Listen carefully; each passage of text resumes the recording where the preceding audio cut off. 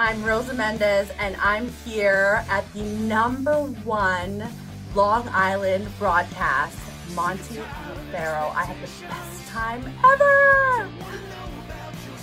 Hey, listen, Daddy, you're listening to the #1 broadcast, Monte and Pharaoh, Daddy, in Long Island. The best pro wrestling broadcast of all time, I think.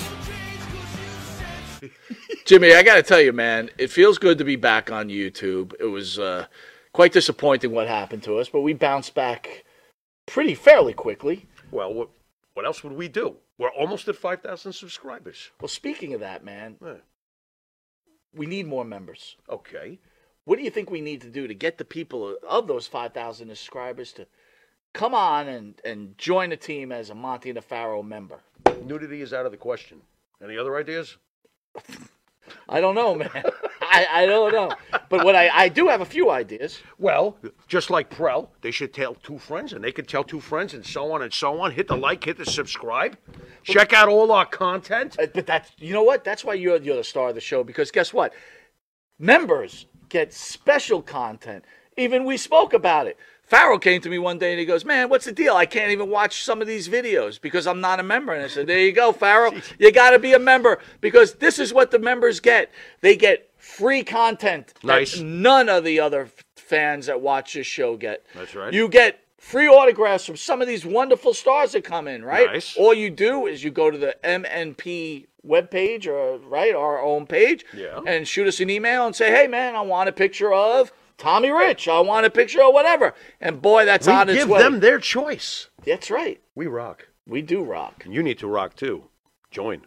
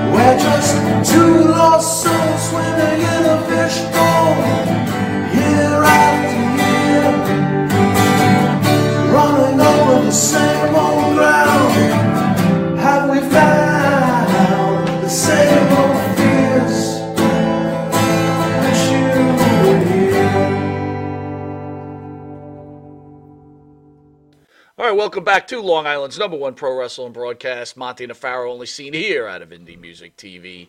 Straight out of Ronkonkoma, Long Island. Abe, back again for another tour. It's like Nam, right? What? It's like The sky was orange yesterday around here. Okay. It's like Nam, man. Agent Orange. Yeah, that's Yeah, right. Agent Abe. What's Got up, Charlie in the background looking to shoot you. What's going on? I'm doing good, man. How you guys doing? We're doing all right, and we're gonna talk about some big news next week. Jimmy Pharaoh. Uh-huh. Big news for the show. Uh-huh. Big news for the station. It's a Yep. big news Kind of weak. kind of week. Yeah, it sure is. And we have Ahmad Johnson will be in next week. Nice. Right, the return of Ahmad. Very nice. Very nice. We love Ahmad here on the Ahmad Monte. loves us. Ahmad rules. Ahmad said to me, anything for you guys, brother. Yeah, anything except trying to get through, and he's trying to call last week. He got the times wrong. Oh, he did? Yeah, he got Oh, okay, times that's wrong. different. All right. Way to go there, Ahmad. We still love you. So real quick, Yeah. we covered on This Week in Wrestling, but the passing of the Iron Sheik. Thoughts? Yeah. Well, like I said on This Week in Wrestling, my earliest days of loving professional wrestling, he coincides with that. Seeing him step out there with classy Fred Blassie swinging them clubs, I never thought he'd be the guy to beat Hulk Hogan. I remember being shocked as shit when I saw Skolin grabbing that towel. I says, "What are you doing? Are you really going to put an end to Backlund's reign with this guy?" It was a shock and a half, but I'll tell you what, it was the major moment in Sheik's career, and Sheik basically was launched after that. I mean, being a transitional champion, you know, they call it transitional champion. Sure, he was only champion for a couple of weeks, but we're talking about that title reign how many years later? I mean, Sheik just made the most out of everything he did. And later on, when he was done, you know, wrestling, we said he became a parody of himself, and I think that put him over even more. As the internet grew, his wild personality, it just helped him.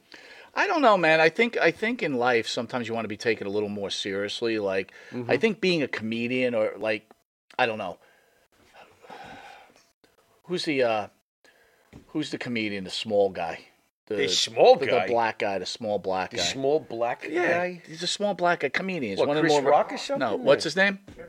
Kevin Hart. Thank you. He's all over it. I keep thinking to myself, by the way, it's Johnny Photo on the couch. We'll be Thank getting you, to him Johnny shortly. Photo. You're So, already coming through. I always think like someone like Kevin Hart. He's like he's funny, but Okay.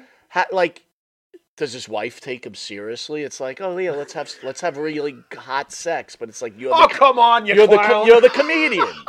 That's So it's like funny. Iron Sheik, who started his career, and especially when he wins a title and Right. he's going through all this stuff, he's this incredible bad guy yeah. that everybody remembers. Yeah. And in the end, he's just the parody. You think so? When he passed, it made me realize again how great he was. Oh, he was great. But if you would have asked me a couple of weeks ago, I would have been like, yeah, he's a clown. Well, at the end of the day, though, what is the thing that we still subscribe to heavily? The E in entertainment. If Iron Sheik did not epitomize the E in entertainment even before it was called the WWE, I don't know who does. That's a good The point. guy was a showman. Wrestling is a show. He's one of the greatest heels that ever existed. It's a major loss. No argument here. Shannon Doherty shares video of health update. This is what cancer looks like. God. Beverly Hills 90210 and Charmed actress Shannon Doherty shared an Instagram Wednesday and updated her years-long battle with cancer.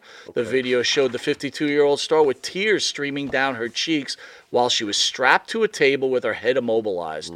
She's being fed into a loud machine that takes images to help properly size her mass as she will wear as she undergoes radiation for her brain cancer. What am I supposed to do with this? You know, you give me things like this, and I'm just completely. I hit a mental stalemate. It's sad. I can't even begin to. There's been nobody in my family, thank God, although my family is quite small, but there's been nobody in my family that was stricken with the C word. I give her credit for being able to. What makes someone share this with the public? Is she just trying to educate, let people know, hey, this is what I'm up against, but I'm doing okay? Honestly, I mean, as much as I enjoy social media to points, this is not. there's other things I don't understand. Right. It's like That's so people, confused. like, here's one pet peeve of mine. Okay. People who take pictures of their dead relative's Stop it. gravesite at the cemetery on Facebook. creeping Miss me you, out. Mom. Miss you, Dad. It's like, I don't know. I don't get it. There's some points I've actually seen people take pictures of somebody in a coffin. That's really, yeah. that's taking it too far. Look, maybe if it's mental medicine for people to take a picture at the gravesite and say, I love you, okay, fine. But taking a picture of someone in their coffin? Well, you're okay with a gravesite picture? I'm not really, if you want to know the truth. I think it's a little macabre, but that's me personally. I mean, if it makes them feel better, who the fuck am I? I mean, to we tell them we don't know do it? somebody. We know somebody But- from our high school Yeah? who posed with their dying wife, holding her hand, like someone take a picture as I'm saying my farewell to her. I mean, Am I allowed to say that's a real sick fuck act? Yeah. That's fucked up. That's called unfriend. Yeah, that's called see you later, bye. Yeah, Well, that's a little strange. As I said, June 15th, Ahmad Johnson, and June 24th, we've got Big Brother star in studio, JoJo. JoJo's smoking, boy. Oh, we getting nice and drunk that day. I'm feeling boisterous. It's kind of early in the morning, I think. Or it might be late at night. I don't know. Why do you bring in a hot piece during the morning? I got to wake up first to get excited. Pharaoh What's wrong with loves you? the girls. You need blood flow. You love the girls. Blood flow. You love the girls, though. Yeah. You love them.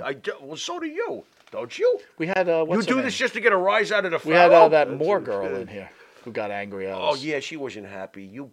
But John, I got to ask you this. We had an NXT star in here, right? She's no longer in NXT. Okay. And, kind of asked her a question that she didn't think I knew, but she was dating Wardlow, so I hit her with that. Yeah. And, she enjoyed the interview immensely, but then at midnight I get a text, like, screaming at me that I railroaded her. What do you think of that? I mean, shouldn't she be If able she to was adjust? mad at the moment, she should have let you know. Not he Yeah. probably got on her shit, and then That's exactly what I said. I said Wardlow called But her at that and- point, the horse is out of the barn, right? exactly. There was no need at midnight to get on your case. And it's good press, too. Yeah. Yeah, which girl from NXT? What's her name? Mila Moore? Mila Moore. Yeah, Mila Moore. You don't even remember You don't even her. know her. Yeah. That's When like she was there. so I you're mean, complaining about Triple H saying "Hey you" and you don't even know her name. You don't even have any I saw negatives? Triple H almost every week for how many years? I didn't Sup, go to man? NXT all the time. What's up, man? The time NXT started, like I was there for the first big show when they announced the new Performance Center, Right. Okay. and then they had the show. Was they do a ladder match that night? I think for the title. Might I have. think that was the first like a pay-per-view Right. NXT. So I was there. They did the big press conference, the grand opening at the Performance Center. Then everybody went over to Full Sail. And in classic non-communication and working for WWE is we're breaking down. And, hey, man, we got that big group picture. What big group picture? Yeah, Hunter wants everybody, a picture of everybody on the crew, talent, on the stage. You got to take the photo. I said, when was somebody going to tell me this? You didn't know about it? No.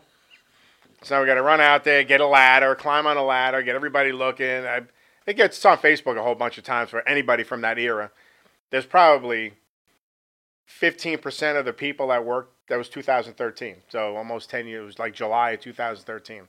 It's almost 10 years ago. There's probably 10% of the people left. Wow. Talent and crew-wise. I mean, Sammy, Kevin were down there at the Right. time. Right. And, Roman was somebody else. Liaki, I guess his name was originally. Right.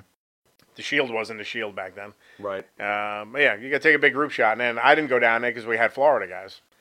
So a lot of people I didn't know. And I would go down there and was like, who are you? Where's so-and-so? I'm like, I'm the boss up on the main show, so I'm here working this week. I'm slumming it. NXT was always fun. It was tough shooting 4 shows a night. They did 4 tapings Right. before they went live on USA. And you'd sit there and go, you'd shoot as much studio as possible, run across the parking lot to the arena, and then go through 4 tapings. We're like, but the crowds were.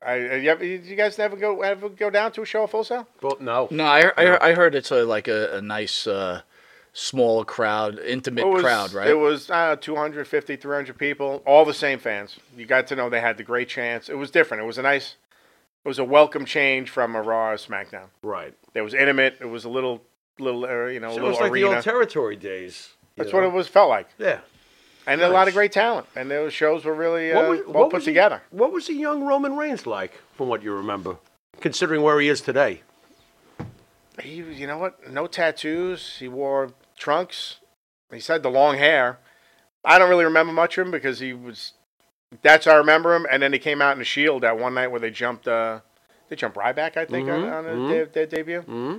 And I'm like, that's the guy. Leaki. Is that Joe? Yeah, But now Seth, I had known because he came on an international tour with us. He was Seth Rollins. He had the half blonde hair, and I didn't know who he was. I forget what countries we're in, but they brought him up to work matches. And I'm like, man, this guy can really fly around the ring, man. He's extremely talented. Yeah. Nice kid.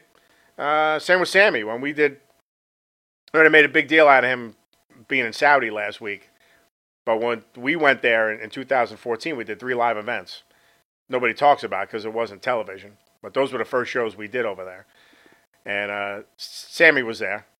And he spoke, because he spoke the language. And he spoke, the crowd got into it. And he brought the boys to the local markets and showed them how to go shopping during the day and where everything was. And I'm watching this whole thing the last week. And, the crowd's popping for him. Like, he already did this. They made it like this never happened before. Because if it wasn't on TV, doesn't exist in the world of WWE. If it didn't happen on TV, never happened. So you were actually there for when they were testing the grounds in Saudi Arabia to see whether or not. Yeah, we did 3 live events. We did 3 shows in 3 nights in the same building. We were told, don't leave the hotel, don't wander around, don't do this, don't do that, don't bring this. Make sure nothing is in your. No porn on your computer. It's like they give you this whole sheet of what not to do. Say, don't try to sneak alcohol in. Don't try to find it. Apparently, you can find it if you look in the right places. Mm-hmm.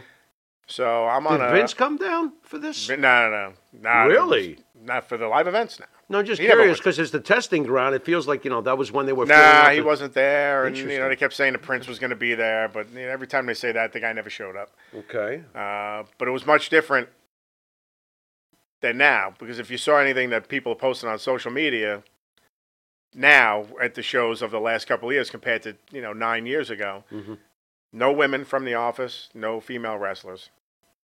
There were no women in the crowd. Right. Little girls. Once they're turn 12 or whatever they call it, they're considered a woman. Right. We saw them throw a couple out, all crying and upset. They grabbed them and. Would they check their age? Nope, over 12, out of here. They just went by their look.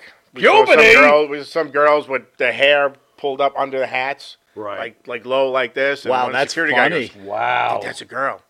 I'm like, I think you're right, but she looked like she was 10 or 11. But they wanted to come to the show. The crowds were okay. I mean, size-wise, I think the government kind of makes you go, or they give you tickets. It's like a bizarre, interesting thing over there with how it works. So are you trying to tell me these Saudi crowds we're seeing now are kind of like forced crowds, like back in Korea? No, they're not established like now that. But it's but the people know the show. I mean, if you look at the crowd, they know who's originally when we first started going, like that first big battle royal, they only popped for the older wrestlers because I think back then when we first started going, they didn't have access to what was going on now. They would watch stuff on YouTube. Right. And I think as the country has progressed, as they like to say, they know what's going on, as opposed to when we first went over there. Well, everybody, that's just a taste of what you're going to get after our commercial break, because we got the inside. We got the guy, 21 years working for the WWE. In fact, I think I was there the day he told me he got the job, and we were very excited. So Gold's Gym, when we both we were a little more svelte. A little more svelte, yeah, that's for sure. I'd like to thank the band that sings the theme song for Monte and Pharaoh and Jimmy Pharaoh, along with his partner Bart Griggs. Make up the band Wisteria Hall. Bart, man. Wisteria Hall sings this song is In My Dreams, This Life, Not Far Behind, Here Comes the Rain. You could also just hear that cover of Wish You Were Here on the Iron Sheik tribute video that's been made for the show. I really appreciate that you enjoyed that version. That was very... I do very immensely. Cool. I do immensely. Thank you. Have a hard time putting it on YouTube because we have to share revenue with Pink Floyd like they need. I don't want to give Roger Waters one fucking dime. Fuck you, Roger Waters, you fucking psychopath. Anyway, I'm sorry. Get out of our country. Bastard. Go back to wherever the fuck you came from. You don't pay taxes here anyway, you prick. Go to Wisteria Hall. Yeah, that guy's been on a working visa for the last 47 years. Oh, I can't stand him. Boy, David Gilmour forever. You suck, Roger. Next. We need a new what? President by the name of... No, don't say it. Don't you dare. You're going to get Go find Wisteria Hall on the Wisteria Hall YouTube page. Download their music on Spotify, Apple Music. Fantastic. Don't even say another word. Reverb Nation. You can catch, if you didn't know, you are watching Long Island's #1 pro wrestler broadcast, Monte and Pharaoh. Catch us on the Monte and Pharaoh YouTube page, the Monte and Pharaoh Facebook Live page. Hear us on iHeartRadio, Spotify, Anchor. Catch us on the Monte and Pharaoh Twitch TV page. And if you're lucky enough to live in New York, you'll get to catch Johnny Photo in the condensed, abbreviated version. Condensed, yeah, right. Three times, not once, not twice, but three times. Where over 150,000 people watch us weekly on Channel 115 every Tuesday at 9:30 p.m. and Saturday at 11:30 a.m. and Channel 20 on Tuesdays at 7 p.m. And then we're also the flagship show of the app, the network, Intuitive. Spelled IN2ITIVE. Man, I'm getting good at that. You are getting good. I'm getting good at that. Especially when you read the cheat board. I just took a quick look. It was a beautiful glance. What a pro. No, but you are a pro. But listen, guys, seriously, I'll say it again. It's a free app. Download it on your phone. Download it on your on Roku channel. Yeah. Right? You got documentaries. You got movies. Yeah. You've got music videos. Yeah. But most importantly, the flagship show. Monte and the Pharaoh. Doesn't get better than that. And again, guys, it's free. Can't hurt. Just download it. My favorite 4-letter word. There you go. All right, we'll be right back after this commercial break, where I'm excited to have our friend, former WWE making his return, photographer, Mr. Johnny Photo. We shall see you in a snapshot second. M&J Video Games and Collectibles. Sport and non-sport cards, wrestling items, autographed items. We buy, sell, and trade. M&J Video Games and Collectibles, located at 1049 Queen Street, Southington, Connecticut. Call us at 1-860-479-9223 or 860-93-GAMES. M&J Video Games and Collectibles. Sir? Ah. Manscaped? Uh-huh. Have you tried the new equipment that's been sent? I'm afraid because it says weed whacker. I'm scared. Maven, Manscaped, what are you thinking about Manscaped, dude? Love it. What do you use it for? Necessity. What don't I use it for? Put it this way. The only hair I have on my entire body is these eyebrows. Yeah. That you see. These caterpillars racing to the middle of my nose. That's it. That is it. That's all I have. And that's all I want. That's the Manscaped is a must. We were talking before the show. There's nothing worse than just hair. Yeah. Right? Hair on a woman, hair on a man. It's just bad. Absolutely. And it's the one thing that the older I get, it starts growing more in unwanted areas. Absolutely. I hate it. I'm going to ask you a question. Uh-oh. Just going to go out there. Oh, boy. Go for it. You're doing a deed. Yes. Again, I don't want you to have to admit this because as men, we try not to admit this, but if you're going to go do the deed on a woman, would you rather have her be hairless or a little hair, racing stripe, or full retro bush?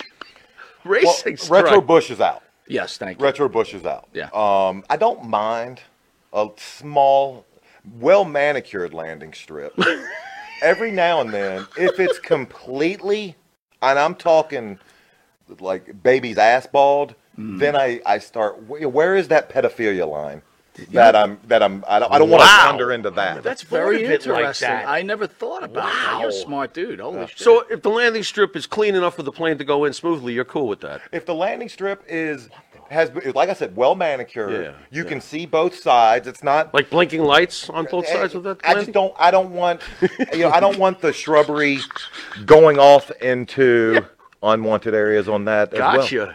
Oh, look what you found. Ooh. I got to be honest though. Hey, the older I get though, I don't think I can be as I found it. Have you ever gone down there and she slowly brings down the underwear? Then what is retro? Absolutely. You're like, whoa! Wow! Yeah, I'm 46. Like it pops of out. course. Do you walk out or what do you do? No, I muster through.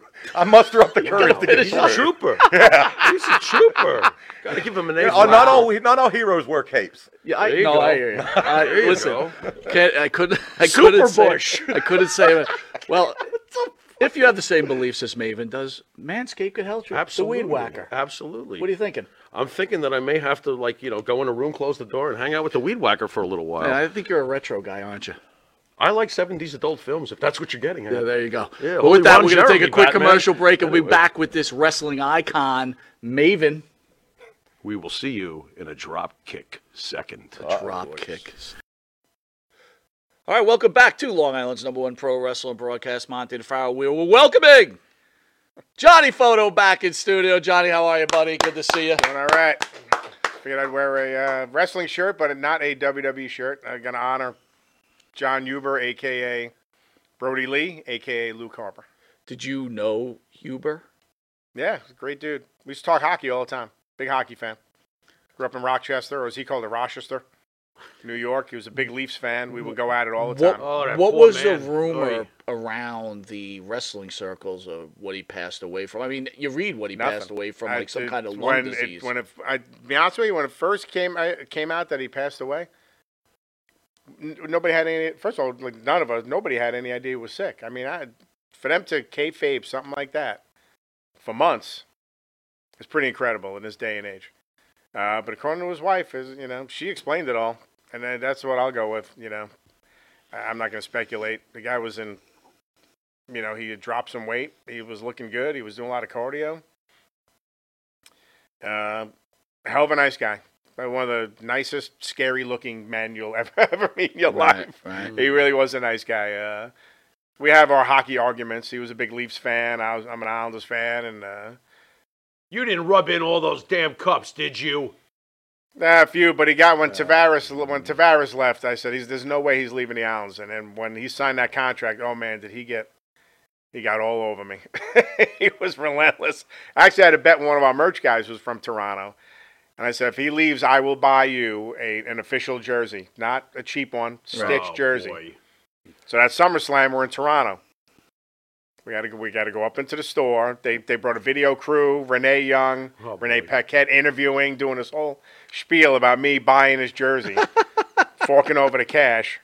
Now, it cost me like $180, but they never aired it, of course. I don't even know whatever happened to the video. Yeah, you got to get your hands on that, dude. Yeah. I said the only thing worth it was spending the time with Renee. There you go. All right, dude. So 21 years with the Yeah, World 21 and a half. Wrestling. But You who's joined counting? But Did who's you counting? you joined them when it was still World Wrestling Federation, right? October of 2000. My first show was Hartford, Connecticut. It was the night after Kurt won the title. I wasn't at the pay-per-view. Maybe it was Night of Champions. Kurt won the title for the first time. Mm-hmm. And I had interviewed. I mean, the backstory is for me getting in there was we were all fans growing up. We all do stupid wrestling shit with our camcorders and whatever. But back in the day, He wasn't on the cards that we used to make. Why wasn't he wrestling with us? He was on it. He was we watching. did He was stuff all at over it. Patino's house. Yeah, right? all the time, man. And so my first job when I was shooting hockey, the old photographer that hired me would rent the photo strobes, the flashes up in the ceiling when WWF came to Nassau. Back then, it was still real, Right. So I would meet him. I'd turn on the lights, meet him somewhere in the stands. Wasn't allowed backstage. Wasn't allowed anywhere. I'd go up in the catwalks, hang out in the press room, and make sure nothing happened with the lights. I always got sent because my boss knew I was a wrestling fan. So he's like, "Hey, make some extra money and go watch the show."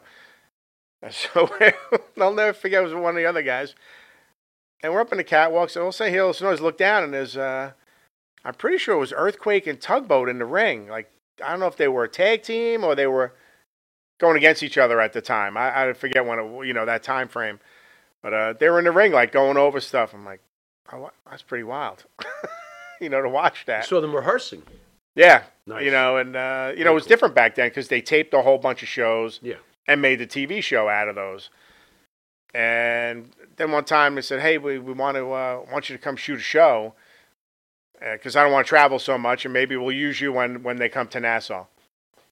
It was ringside, the height of Sunny, and all that. And she's in these shorts, and I'm like, she's like she's leaning over the ring. And, the pyro guys. It was a completely different setup then. It was before Monday Night Raw. Mm-hmm.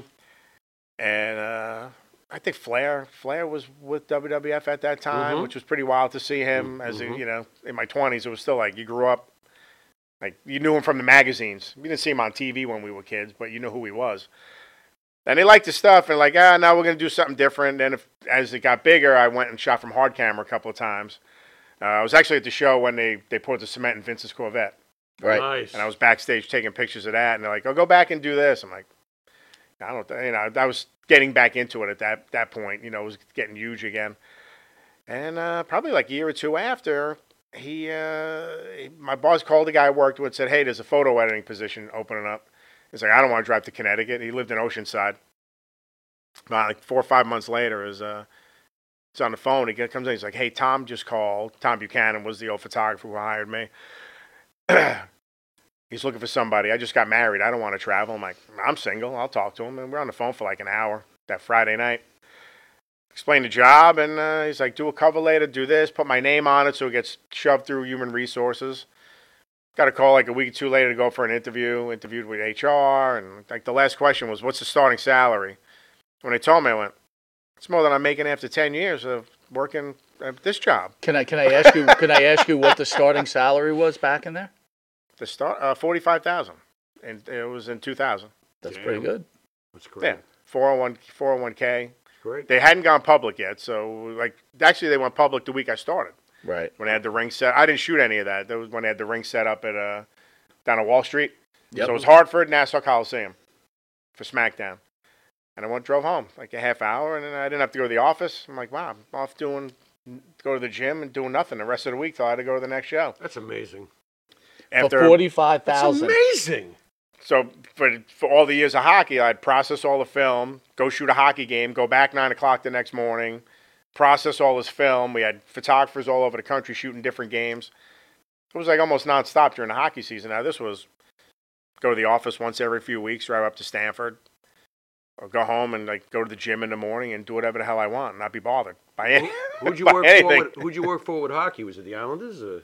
I worked for a company called Bruce Bennett Studios. So Okay. we were contracted. So we were team photographers for the Islanders, the Rangers, the Devils, and the Flyers, which was, as you guys know, I'm a huge hockey fan. So it was like a dream job. Right. Being around the Stanley, shot 9 Stanley Cup finals, traveled to Europe shooting world tournaments. That was like the dream job. But you get to a point where you go, I should be making more money. Right. When you're 25 and you're in a Stanley Cup locker room, I would have paid you to do that. When you hit your 30s, like, I want to buy a house, I want to do this, I want to do that. Kind of loses its I can't do that off of this, and this job came on. I was single, so they already told me, "Do you have a passport?" I'm like, "Yeah, I've been to Europe." You're probably going to England and Jamaica in the first month of working here.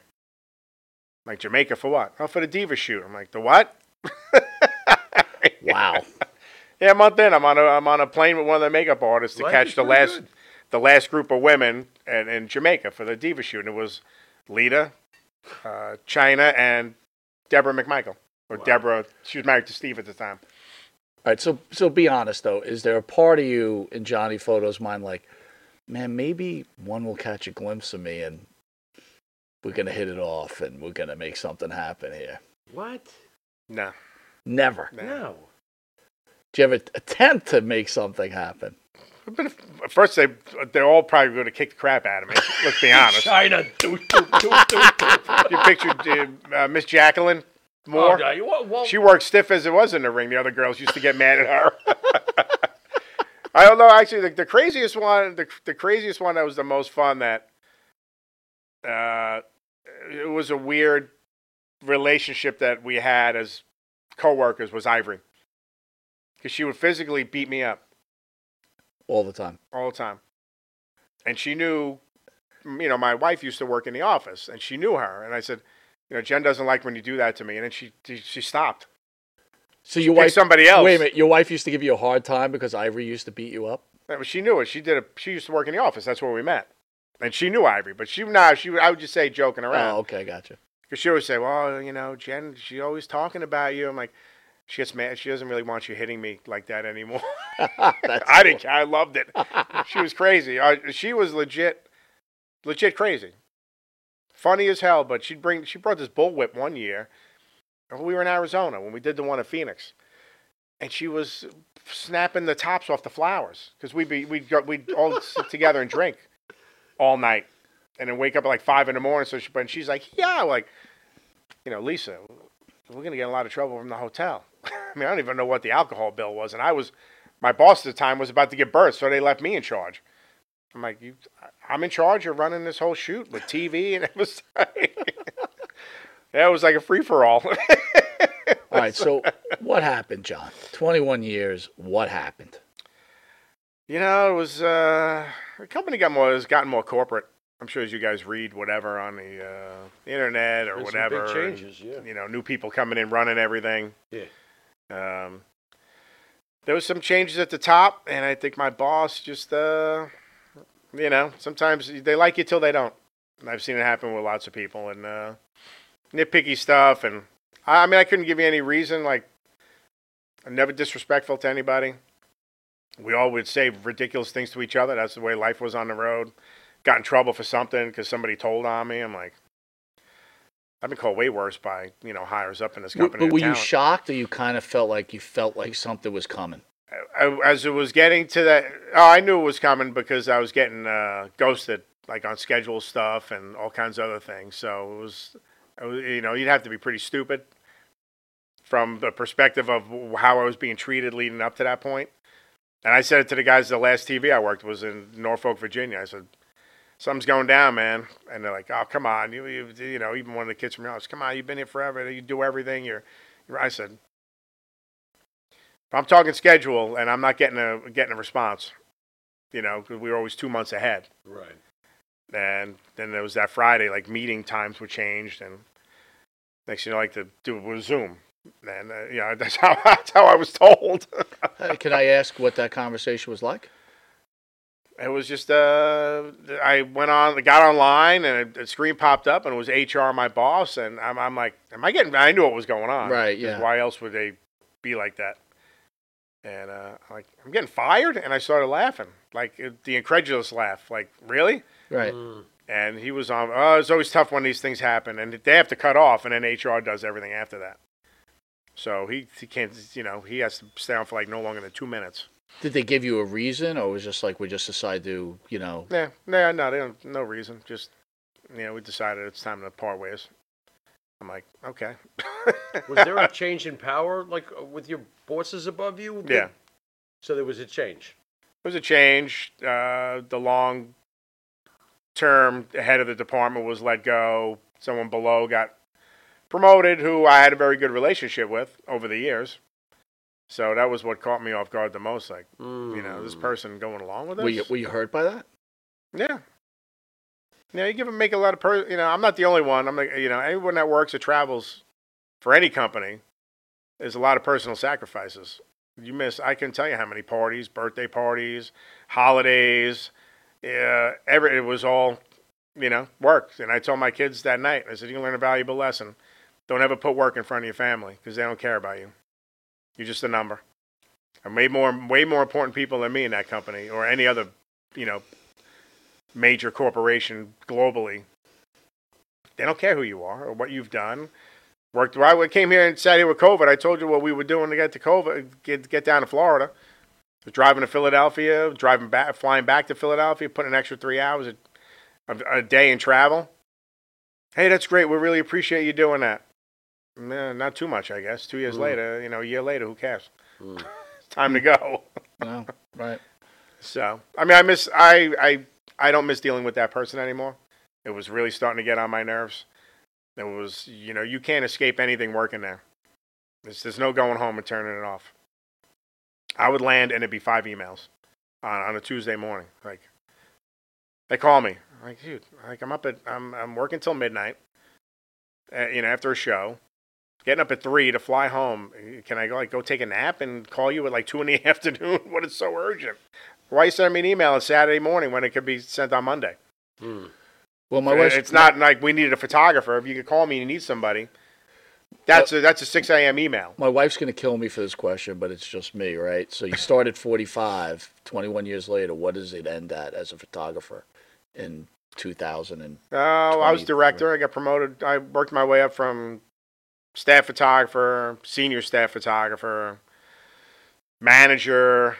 I think I went from manager to director. I don't think I was a senior manager. Sometimes they just give you titles just to give you more money. They have to justify to the higher ups why you should get this bump up in pay. Right. And what happened was, we were under TV. We were bounced around. We're like the redheaded stepchildren of the company. You know, it's a television production company. Everything revolves around TV. You guys know that. And it was, get out of the way. Don't do that. All right, you know, how come you didn't get that shot? Well, the cameraman was standing there. It was like people in the office had no idea. Well, I saw it on TV. Wait a minute. Oh, So yeah, the cameraman they was would get standing pissed. there. So if you missed a shot, there was they saw something that they thought you should have got. Something that was a big spot. And So wait, I'm sorry. So are they expecting, like, is there points where your boss is like, okay, look, the script is here. You need to be ready for this move type of thing? well, it was like certain spots where it wasn't every week, but there was some big matches. As you know, Vince is getting put through a table. You know, you got to get that. But when there's 5 cameramen and they're shoving you out of the way, what are you supposed to do? It's physically impossible. Yeah, so you got 2 people fighting to do something for their And job. it's a TV show. Wow. I'll give you an example of one. Was remember that Hell in a Cell? It was DX against Vince, Shane, and Big Show. Okay. We think we were in Toronto, and we were told the shot to get was Vince's head and Big Show's ass. That came from Vince. Get that shot, Johnny. So they're lining up the spot. The show was knocked out, and I'm holding my ground against the cameraman. And he gave me shit. He got on my case afterwards. I said, dude, all that was in my head the entire day was Vince's head and Big Show's ass. Right. You know? Right. And we got the shot. And then you go on like nothing ever happened. You don't get the shot, you're getting called into a meeting. And by the way, we're going to show some of the epic shots that Johnny's taken, and we'll let him describe these. And these are ones that you see in all the documentaries, Right. all the shoot interviews, all that stuff. Right. Epic film. Hey, can I throw in the typical nerd question? Are you able to watch wrestling now after all of this shit, or are you like, fuck wrestling? You know what? The only stuff I'll put it on once in a blue moon. The Bloodline storyline It's great. is probably the only really thing worth watching. Okay. I think I love Sammy as a human being. Okay. I think he's one of the greatest people you'll ever meet. Kevin and Roman is a great guy. The twins I've known them since they first got called up. Rikishi, the younger brother. I don't really know him well. He came up after I was let go, so I don't know him well. But Jimmy and Jay, awesome guys. Hung out with them plenty. Had a few cocktails, shot the shit. Did the on wrestlers international reach tours. out to you after you were let go? Like, did you hear from some of the? I heard talent? all 3 members of New Day. Nice. I That's cool. got a text from Xavier Woods that night, Really? like around midnight, because was word started spreading around. Well, my guys, the other photographers, Kofi sent me a long message on Facebook, which then followed up by him abusing me for being a Jets fan. So he had to get that one in there. Right, of course. Yeah. I never should have been champion anyway. Shut up, Kofi. All right. And Big E sent me a text. I still text with Big E every now and again. I Right. wish him a happy birthday, ask him how he's doing. He buzzes me back right immediately. Cool. All 3 guys are, awesome. 3 awesome people. Who else? Megan Morant, one of the backstage interview. She sent me a text. A few other. Shane Helms. The next Okay. morning I woke up, there was a message from him, and one of the guys told me Michael Hayes just walked up and said, "What the fuck?" With Michael. photo, and they shook their head like. Now, he and I would go at it all the time. He'd give me shit about the Jets. It was Another guy. nonstop. What is this? Because everybody knows how bad we are. That's Oh, all. yeah, were. Michael Cole. A lot of people call me like as word was spreading in the afternoon. It happened at noon by my meeting, and then I guess they had their production meeting at 1 o'clock or whatever. I got Michael Cole. I got a what the fuck from Michael Cole. Michael Cole. I text with him all the time because we bitch about the Mets and the Jets. Like, Right, sure. constantly. He and I text all the time. Cole's a Met and Jet fan? I'm just Yeah. curious. Or is he really? Yeah, he's I'll Are get a you text. Mets and Jets? Yeah. Wow. I'm a Jim fan. Jets, Islanders, Mets. I'm perpetually Gotcha. disappointed. Dude, every season, we might not talk for 4 months. He's ruined eternally. And this is what I'll get. We He's suck. ruined. And I go, Oh. of course we I'll do. have a little bit of positivity on the Jets. I get a text from him. They suck. Oh, no, forget it. No, this guy, we got Aaron Rodgers. He's like, oh, yeah, well, I'm like, what? No, and Aaron Rodgers, I'm waiting for the injury. Because Stop you know it. he's going to get hurt. Stop it. Stop. All of this bad karma, get the fuck out of the room, okay? I would like to be Gone. dude, when they were 7-4, I'm like, oh, my God. And But you all of a had sudden, to know, though, last year. You had to know. Couldn't you see it coming? Oh, without a doubt. Yeah. The Patriot See, now games, I'm being a realist. I could see that shit that coming. horrible roughing the passer on No, the pick stop six. it already. This didn't happen. That Franklin happened Myers 3 or what? times in Just in stop. 3 It was games. terrible. It was Right, terrible. well, you Hey, can't, so- anywho. Aaron Rodgers. After Here you we go. leave, right? We all know that the leader, Vince McMahon, he's gone through some really good stuff and some really bad stuff. Most recently was, he had to step down for some of the affairs that he allegedly had. Cash your Being check. guys just floating around, do these rumors go around about Vince doing this sort of stuff, or how does that work? When all this came out, honestly, no clue. Never heard any of that. Never. Nah. Never heard it. I'm being honest. And when all that stuff came out, it was probably came out a month after I got let go, and then all this shit starts coming out. Because there was this weird transition of Stephanie had left Right. to be able to spend more time with the kids. Right. Hunter had his serious health issue. Yep. She was, and all of a sudden it's Vince is being forced to step down. Stephanie's coming back. Okay. Vince is pushing his way back in. Stephanie's leaving to spend time with the kids. Like, It's funny, you brought up Hunter. When that whole thing was going down, what's the rumors going? Were people thinking he wasn't going to make it? What was that? What were the people talking about we there? didn't, at the beginning, I didn't hear much. I know one of the I actually got it. One of the Saudi shows. It was in the fall, and our flight. We would always take a Saudi Air. Was direct to JFK. Gets canceled. Actually, they never really canceled it. They just wasn't leaving. There was probably about a dozen of us from the office, all flying to New York. They weren't giving us any answers. We didn't know what was going on. So we start texting the head of security was on our flight. He was in some special lounge that always, I don't even know how you get in there. He somehow talks to the people up there. They let us all in. Now we're trying to figure out how the hell we're getting home. Because, there's only a couple of flights a day to try to get somewhere. There was some computer glitch. I don't even know what story they told. Right. We ended up getting on a Qatar Airways flight at 5 p.m. We were right at the airport at like 4 in the morning for a 6 or 7 a.m. flight to New York. They were all sleeping in the lounge. Like, they must have been on, what the hell are you, goofball Americans on the couch. Who's on the floor? Who's behind the couch? We ended up on the same flight. Like 1 hour flight from Riyadh to Doha, and then a 7-hour layover. Now you could drink once you get out of Saudi. You could drink in Doha in the airport, and a massive lounge like the size of 5 football fields. Like 4 of us together start eating, and then hey, I'll have a beer. I'm like, I get a text. For some reason, it's because I don't have a number. It says maybe Stephanie McMahon. I open it. Johnny, how you doing? Are you guys okay over there? We heard this word got back to her that a whole bunch of us were stuck. She texted everybody, see how they were doing. Who was texting everybody? Stephanie. Oh, okay, gotcha. All right. I was like, yeah, this stuff happens. What are you gonna do? Just write it out. And she texts back, yeah, it's true. That's not your first rodeo. Be safe. I say, hey, send my best to Paul, please. And she's like, oh, I will. He's doing better.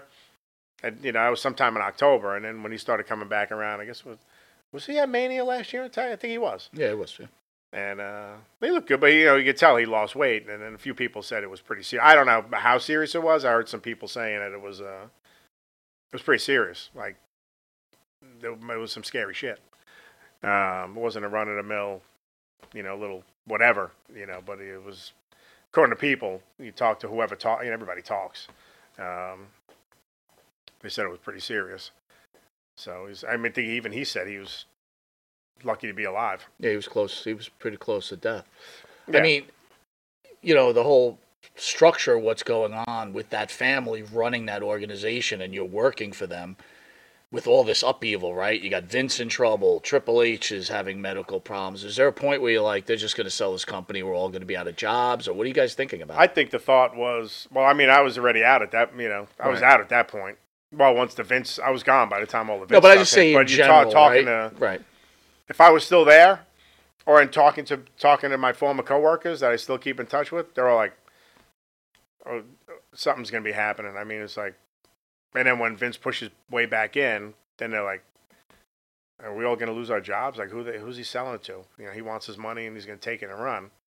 Now you got this whole merge/purchase. Yeah, how do you feel about that? Endeavor. Merging with UFC now. How do you feel about that? It's weird because, I saw some interview with Nick Khan saying they got to cut $50 million off the payroll. Now, how do you, you're not getting rid of Roman. How many wrestlers could you get rid of and how many office people to make up that number? Do you ever see NXT being eliminated? I don't think so. I think it's a good So avenue for the company. How much thinking money did $15 Khan million say bucks, has you to gotta cut eliminate- in salary in an operational Yeah, cost? from what I read, and Nick Khan said they have to cut $50 million. 50? 50 Yeah, million. you guys didn't Million. see There that? goes NXT. Why That does was a easy. billion-dollar company like that don't have know. to cut $50 million? I think when these companies merge or purchase, it's happened a million times. There's redundancy. How many accountants do you need? Do you need 5 accountants for you, Endeavor, and the 5 accountants, or do you just Yeah, but get rid for of 2 or But 3? like you said, if you have multiple accountants, multiple photographers, multiple cameramen, I get it. But is that going to equate $50 million? No, but I think for the production end of it, I don't think a lot of on the surface. They won't get rid of those the WWE cameramen because you can't just plug somebody down by the ring and do that job. It's not like shooting a baseball game. You got to know the storyline. You got to know who. Wouldn't does it be the what. same for a photographer like yourself? We brought in a lot of people. You got to train them, and that's another thing. I trained probably like 5 or 6 photographers over the last couple of years. So writing on the wall, not really thinking that because I was the guy that was running everything, and then I got thanked in my review for not pushing back on all these people they brought in. I'm like, well, that's my job, right? Am I gonna say no? If you could go back, what could Johnny Afoto have done differently to change that outcome? I ain't training anybody. I can honestly, not that I worked my ass off for that company. You're on the road all these years. You say things that were never a problem, and all of a sudden they become a problem. Maybe some new people didn't like the boisterous side of it, which was like that forever. But the road was changing. Maybe I could have seen that, but I don't think I didn't curse at people. Like I said that one thing. I had 4 or 5 of the photographers text me and thank me for helping them, being a mentor, showing them the way, and making sure they knew how to work and get along with the cameramen and everybody else backstage, and for keeping, especially the females, keeping an eye on them and making sure the goofs aren't, being disrespectful on the crew, not the talent, the crew. John, I'm getting the feeling you were almost cancel cultured by some asshole. Am I wrong to feel that way? I mean, you could just nod if you want. It could have been. All right. All right, well, let's go through some positivity. We're going to show some pictures, Johnny. Maybe it was a good run. Didn't Zack Ryder say that? It was a good run, or did he say it was a decent run? I forget what he had said. Besides woo woo woo. All right, so picture number 1. Undertaker throwing Rikishi off the cage. That's your photo, Johnny? Yeah. That's a great photo. That was my first Hell in a Cell. Damn. That was 2000, December 2000, and I think we were in Birmingham, Alabama, and so my boss was inside the cell. I was outside, and he's, we're there, I don't even know, I forget if they rehearsed that or what they did. He just said, just be prepared at some point when, just keep an eye on Rikishi and Taker fighting on the top of the cell, coming towards you. He's throwing them off into the flatbed, the bed of the truck. Right. And I just happened to catch him right, it was in the middle as he's falling down. It's a mere second or two, but how many snaps do you get as he's coming down? We used to shoot with photo strobes. We had them in the lighting truss. So you take one shot, you have 3 seconds for it to recycle. That's it. So you got to pick that moment. You got to be There's no like we did nailed to now. Yeah, Oh, man. now they kind of make it Monte proof, like Monte could actually maybe catch something, right? My thumb. I don't know about Monte proof, but yeah, it's a lot. And we would have this battle out on the road, and I would say, and a few other guys would say it. Anybody can put their finger down.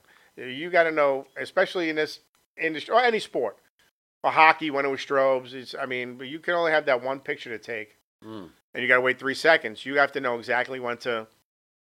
Sometimes you miss it, sometimes you don't. Right. I mean, the one picture that. And this was film back then, so I didn't even know what I got until it went back to the lab, to Stanford. They sent it to the lab, and like, holy shit, John, you got the same as when Brock missed the F5 at WrestleMania 19. Wow. I got his face hitting the mat. Wow. And his eyes looked like they're popping out of his head. His skull turned Now, purple. that was used a few times. In fact, the funny story about him was they wanted to use it for a later issue for some best of thing. I said, could you ask him if it's okay? We don't want to run it, and he's going to get mad, and we're going to get a phone call. We don't want an angry Brock calling us. Wow, even the photographers are scared The of world Brock. is terrified of Brock. I'm not. Lesnar. I've known him since he first came up. I always got along great with him, and I would give him shit. He would just laugh. He's like, oh yeah, not a problem. Can you guys make me a print of that? He wanted a print of it Very cool. for his house, but not Brock was. Yeah, he's a scary dude. I mean, he's a big motherfucker. You think? All right, But I always got along with him, and I would work him. I was like, dude, we got to get these pictures done. And people are like, you talk to him like that? I'm like, well, we got a job to do. I don't care who to. I mean, I won't talk to Taker like that, but Brock I knew Brock was cool. Taker, you can't mess around with. Later on in his career, when he mellowed out, we would work him over. But when I first started, I was deathly afraid of him. Wow. In fact, he got on my shit not too long after I started, and I thought I was done. Tell It wasn't even my. Well, tell the story. Tell the story. I didn't even feel it was my fault. So this is why. So we're in New Jersey. I'm probably with the company like 5 or 6 months. So a lot of I just shot ringside. I never shot studio. I didn't interact with the talent at all. Hung around backstage all day, minded my own business. Went to the ring, shot the match, and we left. So I didn't have the interaction years later when we started touring. There were no tours back then. Then we went to England twice a year to do a pay-per-view for Sky Sports. It wasn't like the 10-show tours where we're on the bus and we're with these guys and girls for a week and a half straight. So my boss goes, you have to take everybody's headshot for the athletic commission so they have them for their athletic, whatever license they needed. Mm-hmm. So, it's, the one guy goes, laughing, the other photographer's like, nice job. We were doing a double shot in Jersey, so they had me in a broom closet with a couple of lights in the background and like 3 WWF T-shirts. It was still WWF back then. Polo shirts. And he walks by and says, hey, excuse me, are we going to get can you come into those pictures? He goes, nope. As he's walking past, everyone pops. I go, I knew this was going to be tough. He goes, are you saying I'm tough? I'm like, no. Oh, shit. I said, this is going to be tough. No, I didn't. So he thought I was giving him shit. Right. Being disrespectful, which I wasn't. I said, this job, not you. And my boss goes, he'll hold that for 6 months, and then it'll be forgotten. And it's true, because he came in to do a shoot not long after, and he made a comment about, I said, I'd be here I am. I'm like, I just had to take it. And honestly, about 6 months after that, everything was fine. Everything's all forgotten. Then as years went on, we had a really good relationship. It was when he married Michelle. Michelle and I were always friendly, and then his daughter would come backstage. In fact, we did. Every time we were in Austin, he would come because I think he lived somewhere outside of Austin, I think. And his daughter, we had the studio set up. We'd be next to catering. And he's like, oh, you want some pictures? She's doing all the Shakespeare, all his poses. And so she leaves. She goes sit down with her mother and father. I said, Taker, I took more pictures of your daughter more pictures of your daughter in 5 minutes than I did of you in the last 7 years. He started laughing. He's like, that's true. I mean, when I first started, I would never think of ever saying anything like that to him. But he mellowed out as time went on, and he respected the fact that we were on the road and busting our ass. Trying to do a job. We respected the business. We respected the talent. Was he truly the captain? Was he the Messier of that locker room? Oh, yeah. He was. He didn't, the shit he would say to Big Show and work him over. I mean, Really? just to sit and listen to some of the stuff that would go on. Can you give us an idea? Like we what he would were, say? we were on tour in Europe somewhere. We were in Italy, and the hotel was probably like a football field's length away from the building. And they put us on the bus to like drive around, whatever. And Show starts complaining, and he always called him Paul. Paul, if we had to walk, you'd complain too. Just be quiet. I think the first, and Kane was he and Kane were tag teaming at the time. Big Show and Kane. I actually think it was the tour after Eddie passed away, which was rough to begin with. But then, so Show, I think, sends somebody out to get a few bags of McDonald's. So they're sitting in the production office. We're all hanging around and waiting for the show to start. And all of a sudden, I see Kane come over, and he's got a whole bunch of fruit. And he takes the McDonald's bags, he dumps them out, and he puts all the fruit in the bag, and he takes all McDonald's and walks away with it.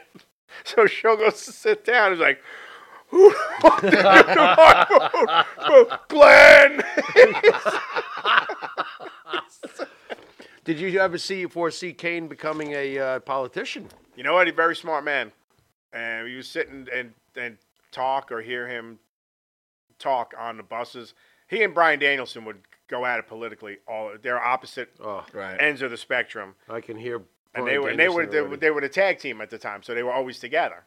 And they would go at it politically. And Glenn's very soft spoken. Maybe seeing it. That's how he is. I mean, when I first met him, and that's another thing. You were left. So those headshots. He had the big curly hair. He really didn't want to take the picture, but he had to. And his head is like this. They used that as his passport photo. Like a year and a half later, when we first started going back overseas, we went to Japan, Singapore, and Kuala Lumpur. And we're at the airport in L.A. I think we were TV somewhere here on the East Coast, and we were on a private plane to L.A., spent the day in Los Angeles, and then we flew out at night. And everybody's got their passports, and he's like, look at this picture John took of me. Nobody's going to let me in the country. I can't believe. Oh, he was all over me. He's going to let you in So, of course, I said, if you just would have done what I asked, the picture wouldn't look like this. Yeah. So now all the boys are popping because I'm giving him shit. And he's just shaking his head. I'm like, he's going to, these guys, they suddenly they've gotten us back around by the ring if they've wanted to. They didn't know how to work you. He never did. I was waiting for him to do something to me at one point and get me back, but the picture became a joke. It was just a long-running joke between the two of us. Let's talk about this next picture, the I'm Sorry picture with Shawn Michaels and Ric Flair. Oh, yeah. Well, that was, we all knew it was coming. Excellent. And you get to that point, and you're here on headset, and so I'm just looking in the spot knowing where Shawn's going to kick him. The I'm Sorry, I Love You. No clue. I know where Rick is standing, and I'm just wide enough so I don't miss anything.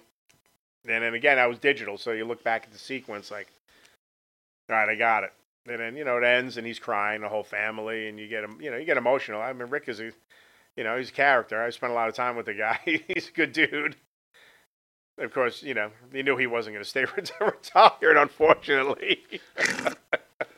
All right, how about one of the most iconic pictures, the 21-0 Undertaker picture?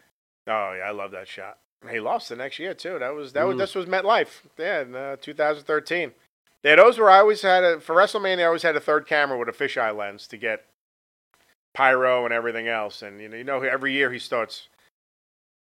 I guess did they say they first started bringing up the streak in at WrestleMania 17? Yeah, I was going to think around that time because that was my first WrestleMania, so right. I was not keen on what was going on leading up to that, and I think right after that it was like that was 10-0, right, when he beat Triple H at the Astrodome.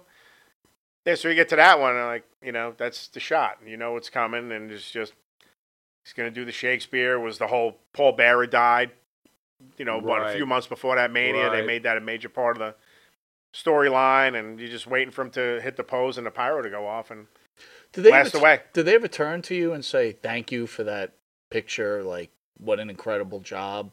Because they have to look back and look at your work and go, man, you immortalized me with some of these pictures. I never spoke to, I small talk with Shawn over the years. So I mean, something like that never came up.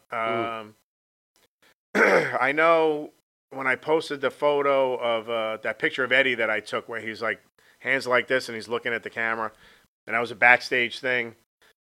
and I wrote a story about it, and Chavo commented because Chavo and I follow each other on Instagram. And it was I thought the way what he wrote really, give me a lump in my throat because he said, "I never knew you took that photo. I feel so much better knowing our history with my family and you that you took that photo." Wow. And I was like, wow, because Chavo and I, we That's would nice. sit and shoot the shit all the time. Man. He's such a good dude. We'll message each other on Instagram, just about different stuff. In fact, he posted a photo of him and Evan Bourne, and he was putting over Evan about how, there are certain guys you can have a good match with anywhere, at any time, because that's how good Matt, I guess he goes by his real name now, right? Matt Seidel. Mm-hmm. And I said, someday, and this will be the time, I'll tell it now. Someone has to tell a story of that 30-minute match. So what happened was, remember the volcano trip? We were trapped over in Europe, Yeah. Mm-hmm. like all the smoke. So we're about halfway through.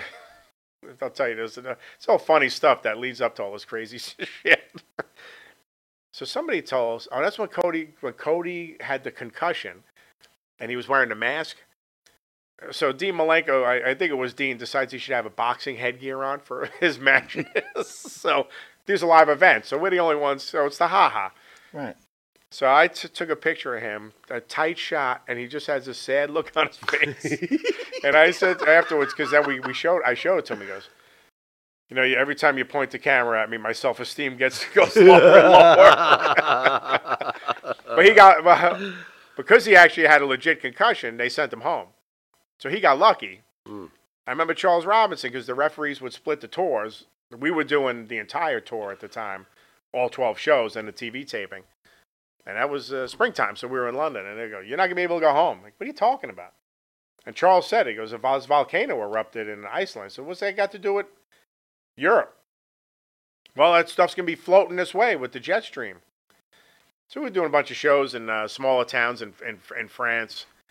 And we're waiting to get on it. We always flew a private plane in between cities or countries. And we're waiting. They're like, "Oh, there's some mechanical issue." Everyone's like, "Yeah, I think it's bullshit. Stuff's going on with this ash cloud." So next thing you know, is get the buses. So the company in London, they had a company in London that did all the travel, handle everything. It was like a 7 or 8 hour bus ride to get to this other. We were like one side of France to the other, I think. So they always rode the heel bus. So I'm sitting with Show, and they got all those sandwiches and candy bars, and he's trying to get into the bathroom. So I had my camera, but I wasn't going to take pictures. So all his head pops out, and he's like, "You want to take a picture of me, don't you?" I'm like, "Show, I'm not going to do anything. This is our time. I don't, if there's other stuff to document in the course of this crazy trip, you trying to squeeze out of the bathroom is not one of them." So we're about half hour. That's right. We're about half hour outside of Big show on the bowl. I forget what town we were in. So we pull over into some like a park and ride kind of thing, and there's a Mercedes van and a Mercedes and a bunch of motorcycle police. And I go, "We're taking Chavo and Evan get in the van, referee and a trainer." And I think maybe Dean Malenko. It was Dean. I think Dean was with us. I know Mike Rotunda was one of the other agents. "You guys go ahead and wrestle until we get there." And that already planned, and we're not getting on a plane. And we were going from Paris now to Belfast, somewhere in France to Belfast. So like we got to cut the show short. So we have to make this ferry that leaves at whatever time to get across the English Channel, drive across England, take another ferry to get to Ireland. So we get there, and they said like Evan and Chavo put on a 30-minute match. Wow. They wrestled until we got there, and the guys could change. They announced in French that we're only going to be here for, we have to cut the show short. We'll make it up to you the next time back. And then it was blankets and sheets, bus to the ferry. Now that it's customs, that chain everything, Randy's getting all agitated. Randy, I'm like, "Dude, just calm, everything's cool. We'll be all right." People sleeping everywhere. They're on a bus across England. Stop at some hotel. They have a catering, the restaurant open a catering hall for us to eat. But the rest of the way, ferry across to Dublin, and then like 3-hour bus ride to, I was like, I think an hour and a half from Dublin to Belfast, whatever it is. Get there just before the show. guys put on a show. We were doing a double shot in Belfast and a tour. But we weren't going anywhere because no one was flying. So at some point, I know they told us, well, the hotel doesn't need the rooms. You guys can, you're here until, you can go home. So I get a call from the guy on the SmackDown. He calls me like, "Hey, what's up, Craig? I'm at the bus station in Geneva, Switzerland. They just left us here." So it was him, Trainer, some of the guys from the London office, the Dude Busters, who was Trent. Who better than Trent? What was it? Trent Beretta, his name at the time. Right. Mm-hmm. I forget who his tag partner was. A couple other talent. Trent was on the show early on. Yeah, very early on. Good dude. Long Island guy. Yep. Kind of found out why he wasn't going to make it, though. What? Because his mother drives him to the show? No, That's a funny gimmick, The though, Ninja Turtles got him into wrestling. That much I remember. Oy. John, you mentioned something interesting before. You said the heel bus. This is post-2000. What do you mean the heel bus? I thought kayfabe was dead. There was the heel heel bus and a heel bus. Wow. Interesting. That's crazy. Which I always thought was Okay. odd because we'd pull into the building at the same time. And then you'd all, talk to each Everybody other. gets out of the bus together. Fans I are- said that, too, to somebody. I said, I know this really doesn't make any sense to me. I know it's not my place to say, but I've been here a long time. Why are we on separate buses and then we pull into the building together? And they go. Fans So now are- all right, so we're in Force a Belfast. habit, maybe? Good. We do the shows, and then it was just, we partied every day. Right. Because we weren't going anywhere. We went golfing one day. It was like Cena, me, Miz, Ted DiBiase Jr., Hornswoggle. Hornswoggle. Was He had all the right. kid. He got the kid gloves. was there the any? gloves. Was there any? Besides the guy you worked for, was there any bad guys that just didn't treat you well? Let it be a wrestler or someone in the back.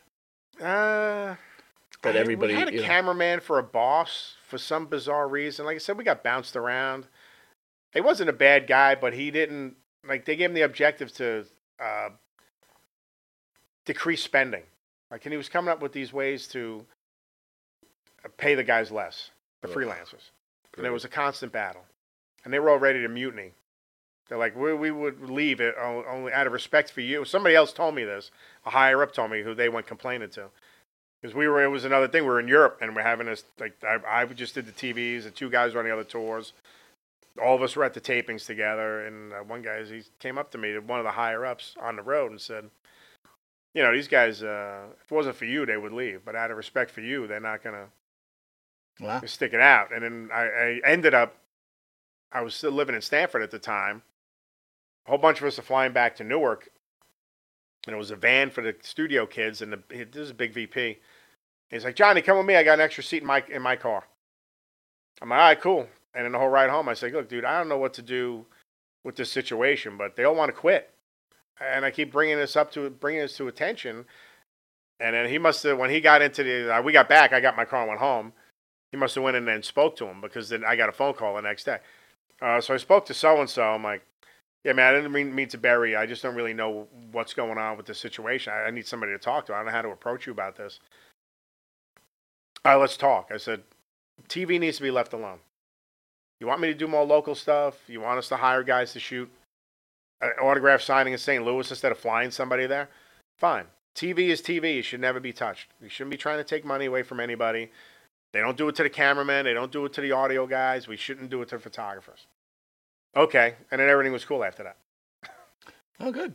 But it was like, sometimes you don't know in the situation because he's kind of a ornery person to begin with.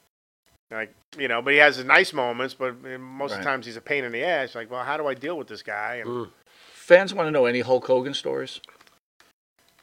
Hulk Hogan, I tell you what. Well, the whole story when we did the NWO, drove around with them for 3 days, right? No, I know the story, but maybe we share it with everybody. John, before you get into Hogan, I wanted to ask you, were you a fan of Hogan growing up just like we were? Because I had a Hulkamania shirt. So you were a total. Yeah. You must have been excited as shit when they were bringing the NWO. When It's early in your time in the company. That was probably. That was the only time I really internally marked out. There we go. We did a shoot. Well, I didn't do the shoot. They brought them to Stanford, to the studio. So if you look at any of those original 3-guy NWO photos, those were taken by one of the free. I assisted, and I walked in and saw them. Now I was like, Mark moment. And we started talking to him. Cool dude. And he was asking for Steve Taylor, who was the original photographer. Mm-hmm. He was the first WWF photographer. Got into event operations. Tom took over. Then Tom hired me. Tom left. I took over. It was like the three of us in succession. And he goes, where's Steve Taylor? Because he remembered him. Because they spent, and Steve would go and like babysit on the movie. He told me, that's the guy you should try to have on. He won't drive down. He lives up in New Hampshire, but because he was the guy through the heyday of the 80s, 70s, 80s, Right. and early 90s. And he would babysit Hogan on the movie sets and shoot production still. So he was with Hogan all the time. Like, he runs event operations, catch him at a show. And then we just started talking about different stuff. And I said, dude, I used to love watching somebody like Tuesday Night Titans. He goes, goddamn, we were so high. That was the only way to get through that show. But they were cool. But we did, so Mike knows the story. So when they had the magazine, there would be every now and again, there would be like 72 hours with somebody or 48 hours. My one buddy that still works, still freelance for the company, told me about the 48 hours with Steve Austin. And the famous line was they were all in catering talking with Vince going over something. And Vince goes, what are you doing? He goes, well, we're doing 48 hours with Steve Austin. He goes, why don't you make it 47 and a half and take a break? Basically told him to get lost. So we did 72 hours. It was over the No Way Out run. Milwaukee, Chicago, Rockford, Illinois. So they said, you're going to go with one of the writers, rent the biggest SUV you can find, and drive them around. Okay. So we get there, and I think the writer goes, this is the biggest one I had. It wasn't a Suburban. It was like, well, there's no way we're going to fit, like, Kevin Nash is 6'11", Hogan's 6 whatever, Hall's a big guy, and us two, and the bags. So, like, we got to figure something out. So the first day with Milwaukee, they're having breakfast, we're hanging out with them, we go to the gym with them. We get in the car to drive to the building, which is across the street. We always stay at the same height in Milwaukee. Building's across the street. And Kevin Nash is in the front seat. He goes, put your seatbelt on. I'm like, excuse me? He goes, put your seatbelt on. I'm not driving unless you're not going anywhere until you put your seatbelt on. I'm like, yes, sir. I'd have the seatbelt on. I'm not going to argue with you. Right. But, then it became, whoever we told, it might have been Shane McMahon. I don't think we could do the 3 days with everybody in the car. I will get a limo. So I rent the limo. Everybody thinks we specifically the company specifically rented a limo for these three guys, and there was already uneasiness from most of the talent roster that these guys were here, especially the WCW guys that left that didn't like them because they took over the show. And I explained to people, we didn't get, then they're coming up to me. I said, we couldn't get a big enough SUV for the five of us. They got a limo. There was not a specifically, I had to sit there and explain to people. But a lot of stuff was squashed because Steve and Kevin were tight. Austin. Because Steve and Kevin were chatting a lot. Things were kind of eased up amongst everybody. And then Steve was starting his program, I guess, with Scott, going into Mania. But sitting in the car, I was like, let's have somebody go out and get beer so we have it for the car ride. And the guys are probably going to want to have something to drink after the show.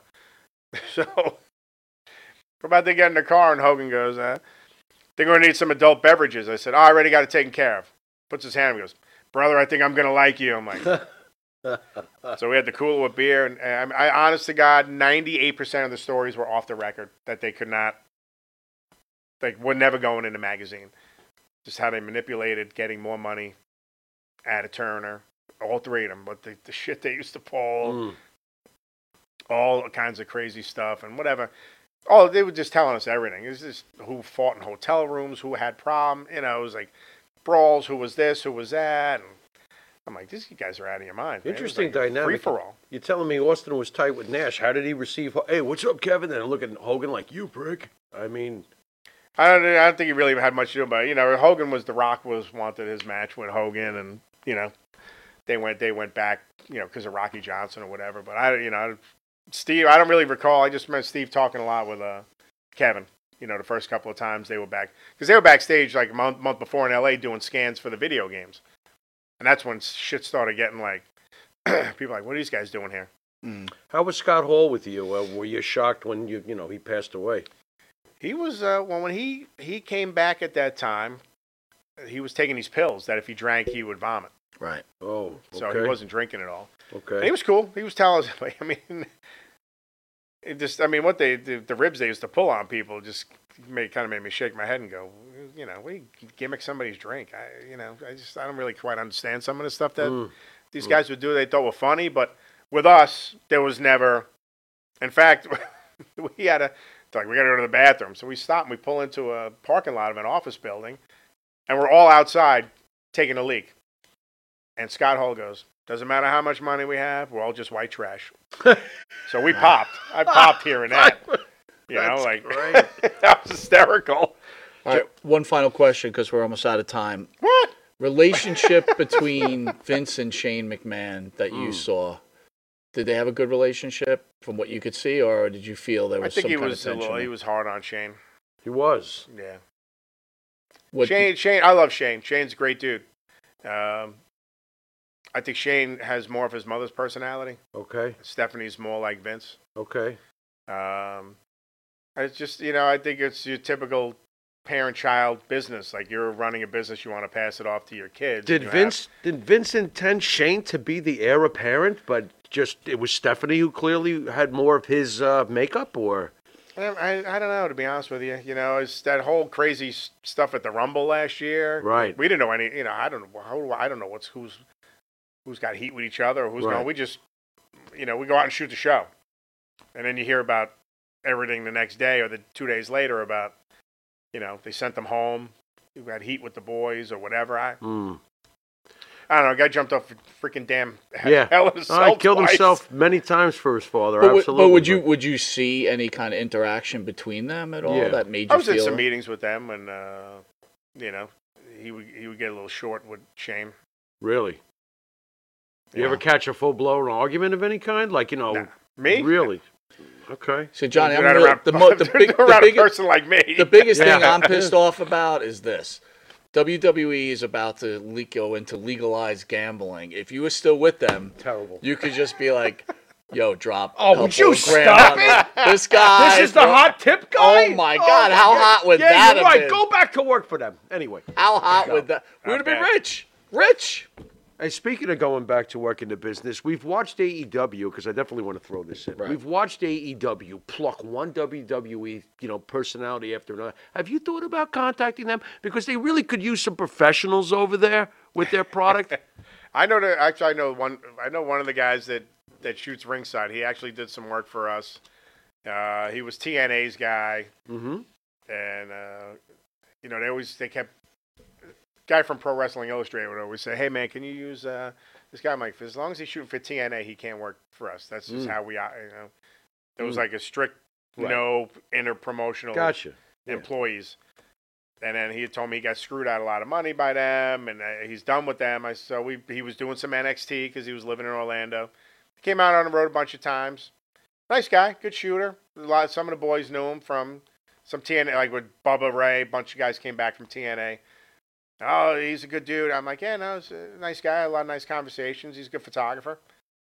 And then one day, one of the editors goes, "Yo, dude, he's tagged on this Instagram page with all the TNA girls and for like this 4th of July pictorial." So I called him. He's like, "They paid me cash. I'm sorry." I'm like, "Dude, man,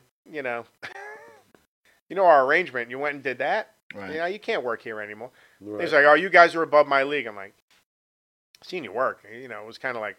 He's at AEW now. I don't know the other guys.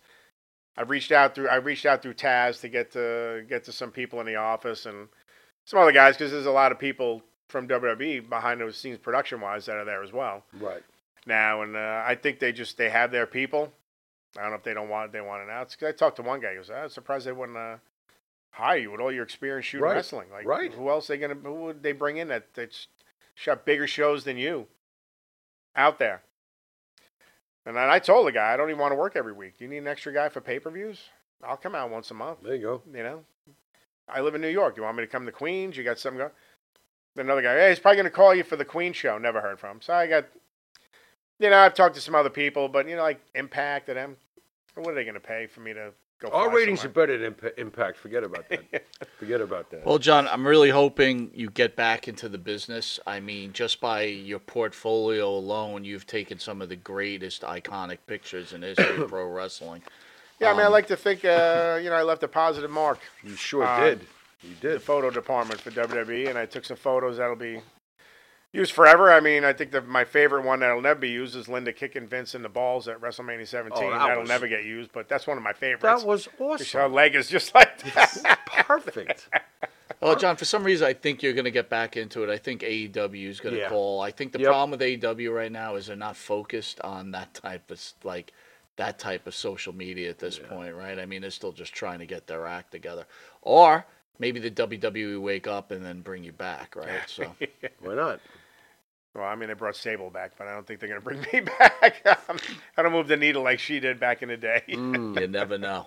Johnny, once again, thank you. You're a friend. We love having you on the show. Thank you Anytime, for these man. I wonderful stories. enjoy The coming fans chatting. loved it. God, I could tell like 5 years. I got 20 years worth of stories. Hey, you know what, too? Maybe we can go to a Jet game and not call him. Don't call me. Because he'll just make fun of us while we're there No, and tell so- us terrible things are going to happen. I'm going to give you I went to the both. Jacksonville game in the rain last That year, was so- terrible. What were you?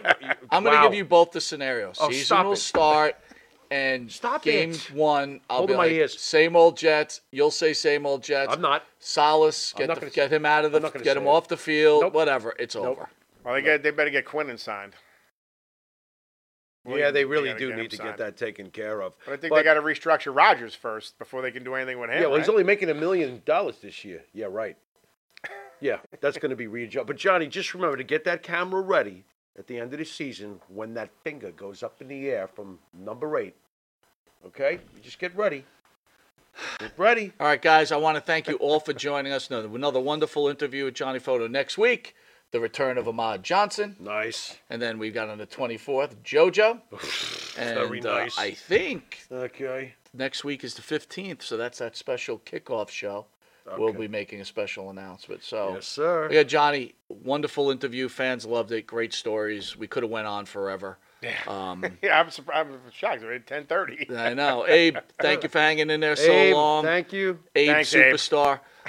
Last thing before we go. Any quick memories on the Iron Sheik, both as a professional and as a wrestling fan? As a wrestling fan, hated him. Sure. And I think my favorite moment was from Madison Square Garden when Antonio Nuki took off his boot and bloodied him with it. I remember that. I remember my brother and I going apeshit crazy when Is he that got the junior boot off. high? Probably. Damn. Early 80s. That's right. Yeah, that's right in the beginning. And as far as working with him, the Bobby Heenan will be WrestleMania 38 by the time he gets to the ring. Right. I heard that in headset, couldn't stop laughing. But they had brought him back for some, reunion stuff. And we were shooting some backstage thing, and he's in a room doing whatever. All of a sudden, I just hear him cursing about Hogan. And then I hear, we can't use that. Sheik, you can't do that. He had to keep telling him, you can't curse. What You the can't- we're fuck on you mean, television." Papa? That's what you hear through the wall. F this, F that, Hogan. So we're all laughing. They come out there like, In all you had to hindsight, say was Hogan, and he would go on. And He'd go say, nuts. "Man." in hindsight, after his passing, is he one of the greatest heels of all time? Without a doubt. Yeah. If you look back at our age and look at it, you laugh now. Because you watch it go online and watch any of the bloopers with Mean Gene in the backstage interviews. The turkey? I just watched that one yesterday. That's the greatest thing I've ever seen. Gene immediately, and Mean Stupid Gene, bird. the greatest of all time backstage. How you watch those flubs, Great. how he keeps a straight face. Yep. Looking at Sheik from a 55-year-old perspective, you laugh at it. But as a kid, through his career, his wrestling career, Ate that he was up. hated. He was we ate it great up. at him and Volkov when they would stand there and he would salute and sing the Russian national Oh, anthem. yeah. Shit was flying from everywhere. Yep. Classic shit. When I would see Volkov, he would always come to the shows in Baltimore because he lived in Baltimore. The one Always thing, backstage. The one thing that proved to me to be that he was one of the greatest heels of all time, he took a heel like Sergeant Slaughter And made him. and with one glance turned him into a fan favorite Right. that quickly. USA Iran immediately. Like Slaughter was loved all of a sudden. Oh yeah, and you know what? When I would see Sarge, or he would come on tours as an agent way back when, before he stopped traveling. I said, I can't give anybody bigger credit than you than to be a person that turned on the country at that time and deal with what you had to deal with. And he was living in Connecticut at that time. And stories are death threats, people coming by the house. His wife was in a panic while he's on the road, having everybody hate him. The mailman's challenging him to a Cobra Clutch challenge. It's getting rough. If we But a hell of a nice guy, very respectful. If we keep going, it's going to be midnight. So Jimmy, send us on our way. You've been watching Johnny Photo, Monte, and the Pharaoh. And until next time, later.